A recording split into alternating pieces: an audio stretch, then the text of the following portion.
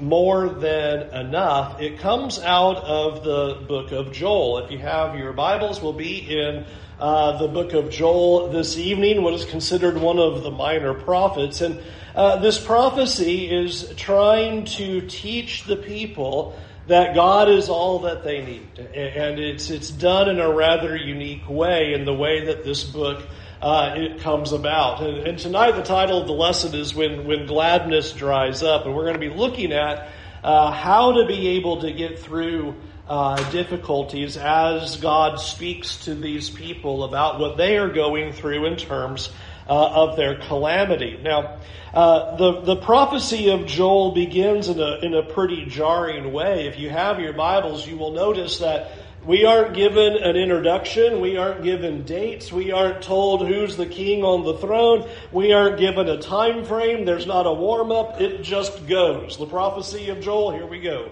And so it makes it a little bit difficult to know, well, when was this? When was this message given? And so scholars will argue that maybe it was in the 800s and it was one of the earliest, and some will say no, it was one of the later ones around the 600s near the destruction of Jerusalem, and still others will say it was after they returned from the exile. But the lack of information, the lack of keys, the lack of kings, the lack of time frame tells us that this is really intended to be a timeless message. And it's probably why scholars are able to say this book fits in the 800s, the 600s, and the 400s, is because it was a message that was intended to be timeless to the people of God. And it was intended to be able to help them see God in the time of their calamity. And a little bit of an overview of the book before we get into the first chapter, I think, would be useful, because the way God speaks in this prophecy is fairly unique. That chapter 1 describes the calamity and the day of the Lord and the difficulties that they have experienced in the past.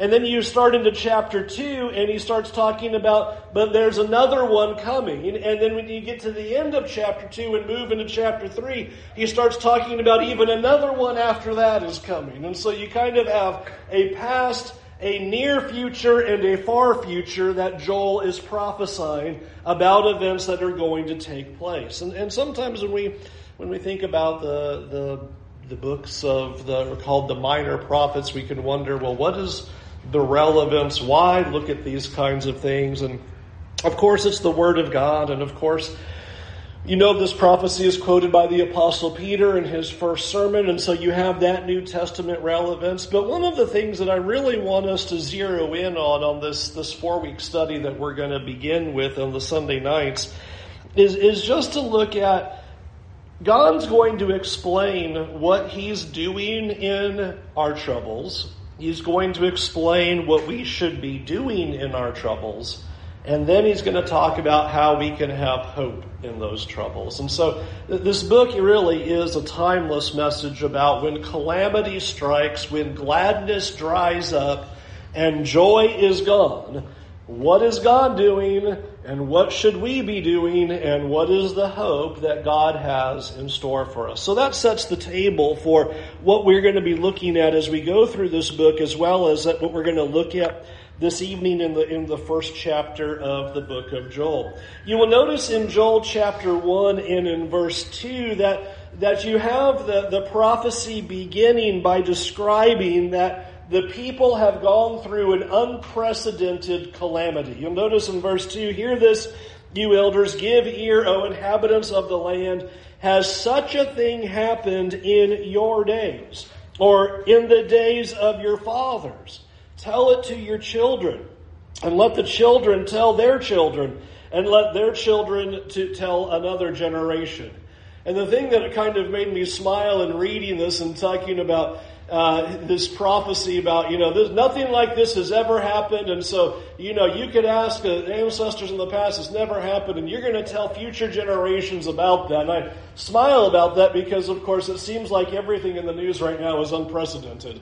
Everything is brand new and fresh and has never happened before, and we're going to tell future generations all about it. And that's what they're going through right now. Their news lines are saying this is unprecedented. This has never happened before, and it is going to be a memorable moment that is going to be kept for all time in their history books. And you'll notice that what we are told about this is pretty devastating. In verse 4, what the cutting locust left, the swarming locust has eaten, and what the swarming locust left, the hopping locust has eaten, and what the hopping locust left, the destroying locusts have eaten. They have had one of the worst locust attacks that they could ever remember. And that's why the question is asked. Can you ask your forefathers about anything like this?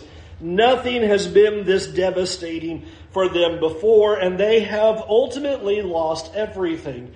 And I want us just to even think about how difficult that would be to have such a loss of economy, that every plant, all the fields, everything is completely ruined.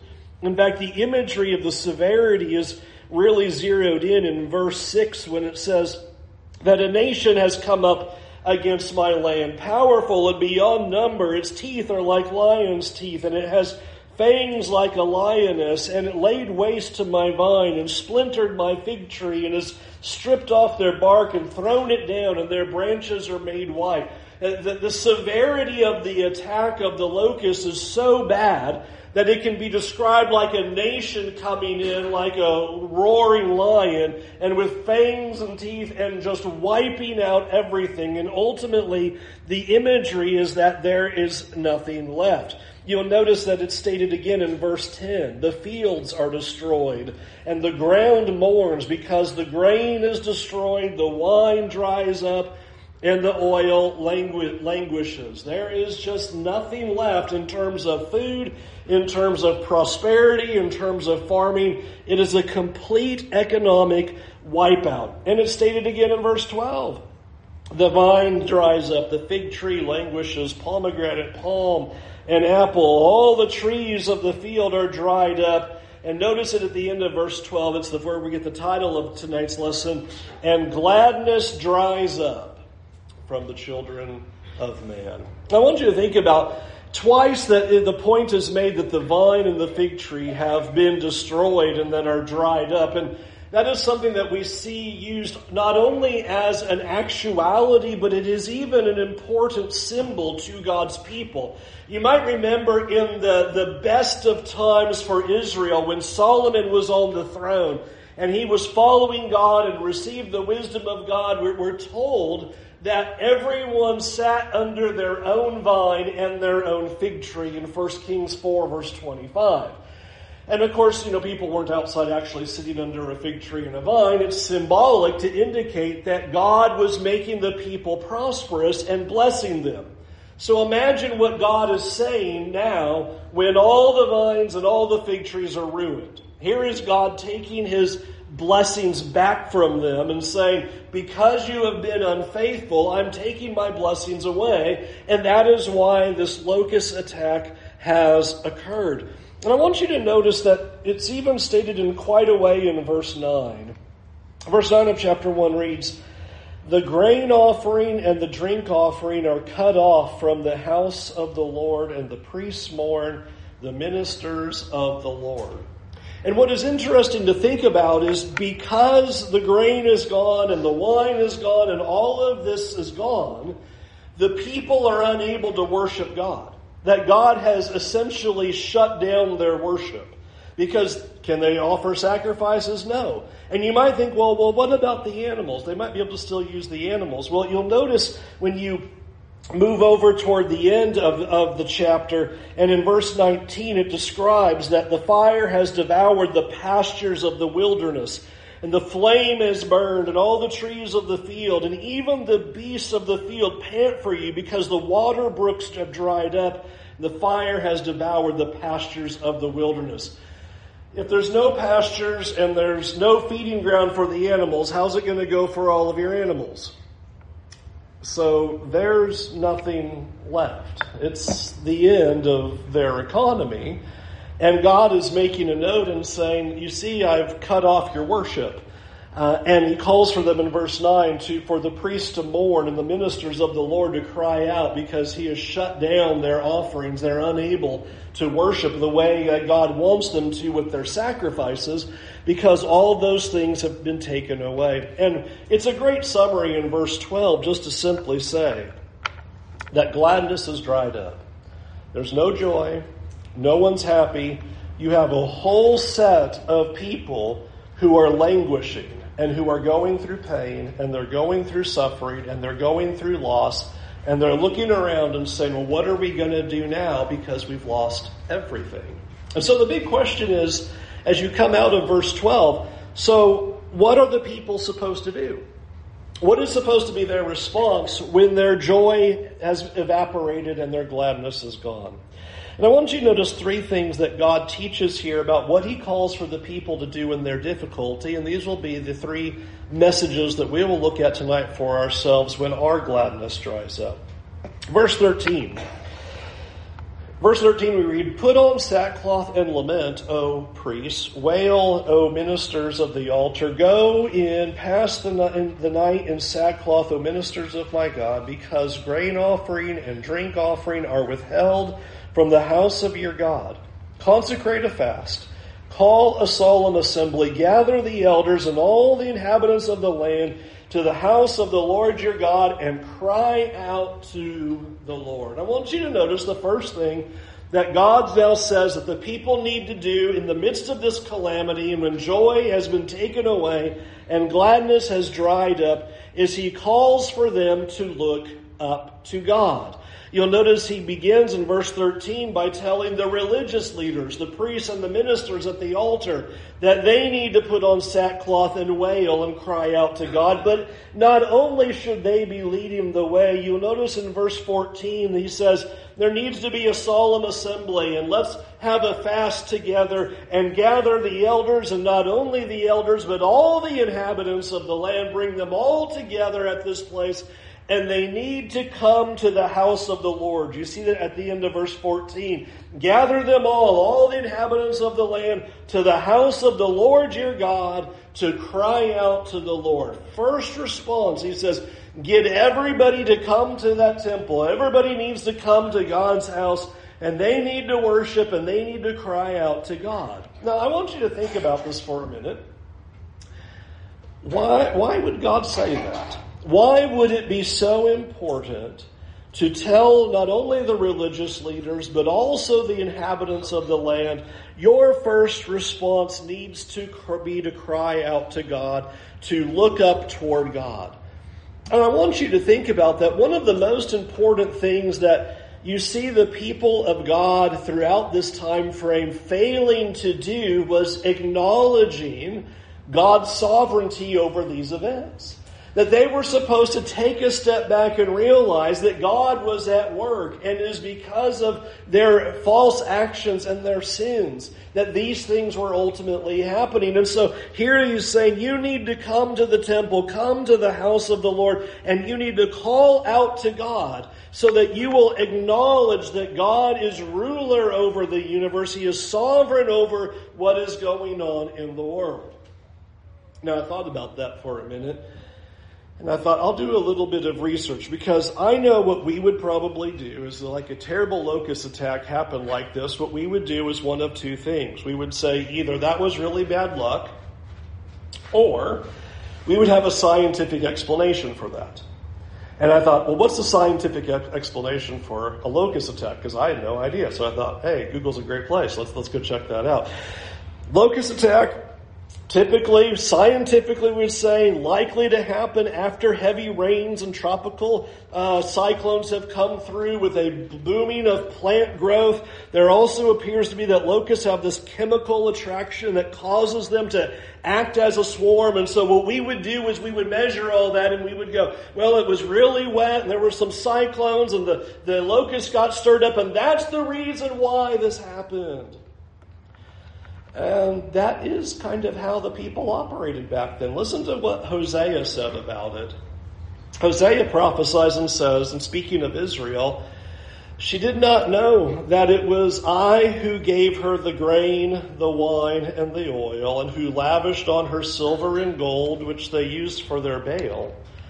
Therefore I will take back my grain in its time, and my wine in its season, and I will take away my wool and my flax, which were to cover her nakedness. Notice God comes along and says, they didn't realize it was me giving it to them, and they didn't realize it was me taking it away from them.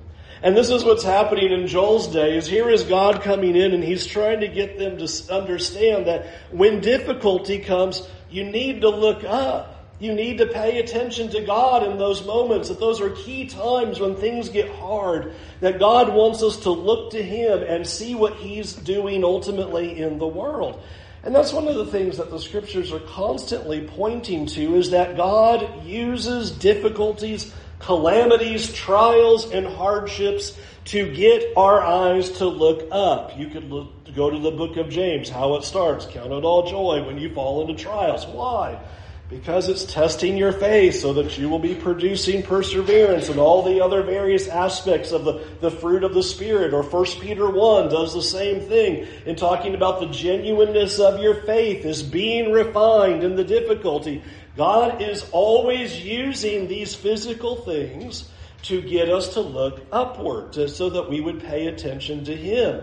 And so that's why he is using this here in Joel chapter 1. This calamity has happened on the people. It is an unprecedented event in their day and time. And it was supposed to cause the people to look up toward God. Now, I hope that you are catching a little bit of irony here. So I made the point that you have the field, it's gone. The trees have been destroyed. The plants are all gone. And so the fig trees, the vine, the oil, the wine, everything is completely ruined so that the people can no longer offer their sacrifices. And God says the priests need to mourn and wail and put on sackcloth because the sacrifices are gone. And yet what is he asking for the people to do, even though the sacrifices are gone? To go and worship. To go to the house of the Lord and worship God. I think there is a great irony in that, because God's message is not, well, you've gone through this unprecedented calamity. You need to stay home and figure out what you're going to do because all your crops are gone. Or what are you going to do because you've lost all of your animals? No, what he tells them to do is that they need to go and worship God. They need to pay attention to him all the more in the time of calamity. We have such a tendency in our lives that when life gets hard, we stop praying, or we stop worshiping, or we stop assembling, we stop caring about the things of God, and we kind of fall into our lives and we go, well, I've got to take care of myself because I've got all these bad things going on. And the very thing that God is saying is, no, in the time of your calamity, that's when you need to look up all the more. That's when you need to press into God all the more. Don't allow the hardship to keep you from getting closer to God, to keep you from worshiping. But instead, the loss is supposed to move us all the closer to God. And so this is God's message as he begins in verses 13 and 14, calling for them to go to the house of the Lord your God and cry out to the Lord. Second, notice verse 15. Alas for the day of the Lord is near, and as destruction from the Almighty it comes. Is not the food cut off before our eyes, joy and gladness from the house of our God? I want you to notice that he says, not only do you need to look up in the time of calamity, but I want you also to look forward. And what God says here in verse 15, if you would just try to put yourself in that day and time and hear these words, they must have been chilling, terrifying, awful words to hear. You have just gone through a calamity. This locust attack has wiped out everything. And yet verse 15 says, woe for the day of the Lord is near. And I think I would have raised my hand if I were in the audience when Joel said that, and I would say, near? It just happened. What do you mean near? There can't be a near. We've just gone through the worst. We've just gone through this unprecedented locust attack that's never been before, and that we're going to tell our children about. You just said to tell everybody about what's just happened. What do you mean, woe for the day that there is going to be a day of the Lord that's coming when we've just gone through this? But I hope one of the things that might be coming to your mind in this is that the Scriptures are repeatedly showing that calamities are often used as a warning for the potential of future judgments. We're just coming to the conclusion of our book of Revelation study in our Sunday morning Bible class. And you might note how many times you read about God with those fractions you remember, and we talked about these partial judgments that were intended to get the people to repent. And the unfortunate line that keeps happening throughout the book of Revelation is, but the people did not repent. They cursed God all the more rather than turning back. And because of that, then, they experienced a full judgment. And the same idea is being presented here, is that judgment can be a precursor for future judgments, that not only is God using calamities to try to get our eyes upward, but He's warning us of the potential of future judgments to come. To state this another way, it would be to say it like this, is that our physical difficulties are supposed to get us to think spiritually before it's too late. Now, sometimes we can read things like this and think, well, that might just only be an Old Testament idea, and you don't see it anywhere in the New Testament. But let me show you where Jesus uses the same argument. Luke chapter 13 and in verse 1. Here Luke tells us, there were some present at that very time who told him about the Galileans whose blood Pilate had mingled with their sacrifices. And he answered them, that's Jesus, he answered them, do you think that these Galileans were worse sinners than all the other Galileans because they suffered in that way? No, I tell you, unless you repent, you will all likewise perish. And then notice in verse 4 he doubles down, or those 18 on whom the tower of Siloam fell and killed them. Do you think that they were any worse offenders than all the others who lived in Jerusalem? No, I tell you, unless you repent, you will all likewise perish. It is interesting to see that what God does is He says, I will allow there to be calamities and difficulties, and it can mean that there is a precursor for future judgments if we don't repent. And here's Jesus making that point. You can imagine people are like, oh yeah, those Galileans are really bad, and that's why that happened. And Jesus is like, well, wait a minute. That's actually a warning for a future day of the Lord to come. And that's what's happening here in Joel 1 and verse 15. After this disaster happens on the land, Joel comes in and goes, now you understand that there is a future day of the Lord that is coming that you need to prepare yourselves for. And friends, I don't think we would have any trouble in being able to quickly point out that we have a nation that needs to repent. That we have a nation that needs to turn its eyes upward and be all the more aware of the difficulties that are going on so that we would pay attention to God all the more and cause us to turn our lives back to Him before it's too late. And so often that's not what we do. We come up with other explanations for why things are happening rather than seeing God as sovereign and using the things that happen in this world and the things that happen in our lives to double check our spirituality and to pay attention that there are certainly more that could be on the way. Which leads then to a very important third point. I want you to notice in the final verses, after talking about how the animals are groaning in verses 17 and 18, listen to what Joel says in verse 19. He says there, to you, O Lord, I call. And I think this is really important to see, is that after Joel is proclaiming about what has just transpired and how the people need to look up And they need to be spiritually aware that there may be another day of the Lord that is coming, and woe to that time if it does.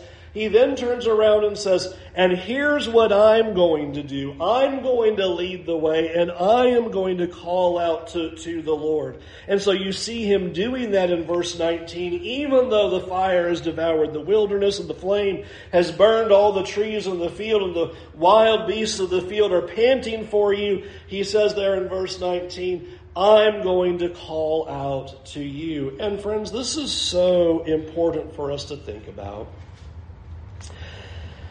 Is that in the time of calamity, in the time of distress, and in the time of difficulty, we need to be a people who continue in our faith so that we can lead the way toward God.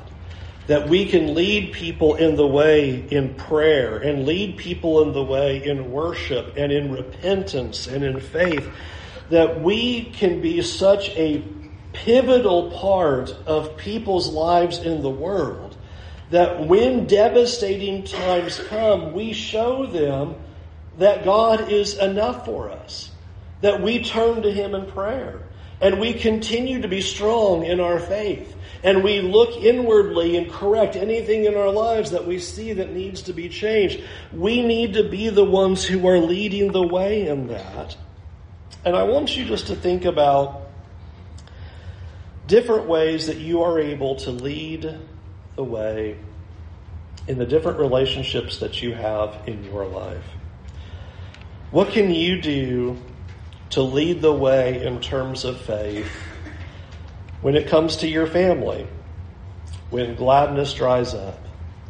What can you do to lead the way in terms of this family right here when difficulties strike? How can we lead the way in faith? What can we do to lead the way and teach when it comes to our friends or our co-workers or the community that we live in? The big question about leading the way is trying to be ready to answer this question. How will we respond when gladness dries up? I think when we're young, we think that day will never happen.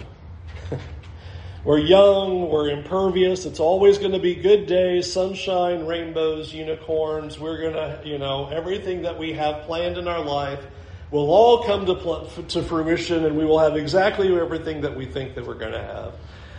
And then life happens. And God gives us trials and hardships. And the question is, how will we respond when our joy is gone? What will we do when there's nothing left but pain and confusion? Because that's where these people were right here at this moment. With everything gone, now God is coming to them and saying, now will you look up now? And will you look forward now? And will you lead the way in faith in terms that will show others that God is enough in your life? And I want you to think about that. You probably know people in your life somewhere in time, either presently or in the past, who you have watched them go through terrible, terrible difficulties. And you've watched them live through severe trials that were years and years and years. And you're able to see their faith in the difficulty, and how they didn't give up on God, and how they kept their eyes up, and how they were using it to help others and teach others and push people forward in their faith and come alongside of them in an encouraging way. You know what a great benefit that is when you have seen people do that in the past. And the lesson is simply this: now it's our turn. Now it's our turn to do the same. It's our turn to lead the way, to come alongside people in their difficulty, because we have maintained our faith throughout our calamity and our difficulty. That God will give us the strength to get us through when gladness dries up. You have to love the Apostle Paul saying, that I can do all things through him who strengthens me. The strength that we need to get through calamity is not within ourselves, but it is that we get our eyes up and we pay attention to what God is doing, and then we lead the way faithfully, teaching and helping others in that process. Let's go to God to prayer this evening. Our Heavenly Father, Lord, it can feel absolutely crushing. The various distresses and pain and difficulties that we can face. And Lord, I pray that when we are in our lowest moments and we are in our darkest times, that you, Lord, you would remind us to get our eyes up to you. And help us to see that you are sovereign over this world, that there is nothing outside of your sight, outside of your knowledge, or outside of your control. And Lord, I pray that when we are weakened in faith because of the calamity that we face, you will help us to see that all we need is you, and that you are there to give us the strength that we need. Lord, help us when our hands are drooping and our hearts are weary, and help us to push forward, not only in being faithful to you, but Lord, help us to push forward in leading with an example of faithfulness. Help us to use our difficulty so that we can help others, so that we can teach others, so that we can be ready for whatever new trial may come, whatever disaster may happen next, that we are ready to have our eyes up and to come alongside each other and help each other see our need for faith and for prayer and for worship, and that ultimately all we need is you. God, I pray that you would forgive us for when we have tried to look outside of what you have to offer us. Forgive us for when we think you are not enough. Forgive us for when we haven't turned our eyes upward, when we haven't depended upon you. And Lord, I pray that you just impress upon our hearts all the more that all we need is you, and that you will carry us through our difficulties and through our pains. We pray this through your Son, our Savior, Jesus, and amen. We'll sing an invitation song tonight. We invite you to take an opportunity to think about your life and where you stand with God, and how God may be at work in your life through your trials and through your difficulties. And that God could be using these things to move you toward him, that you would draw closer to him all the more, rather than turning away from him. Do not let Satan win by turning your faith away from God when life gets hard. Turn your eyes up, look forward, and help others do the same as well. Can we help you in any way tonight? We'd love to do so. Once you come, while we stand and while we sing.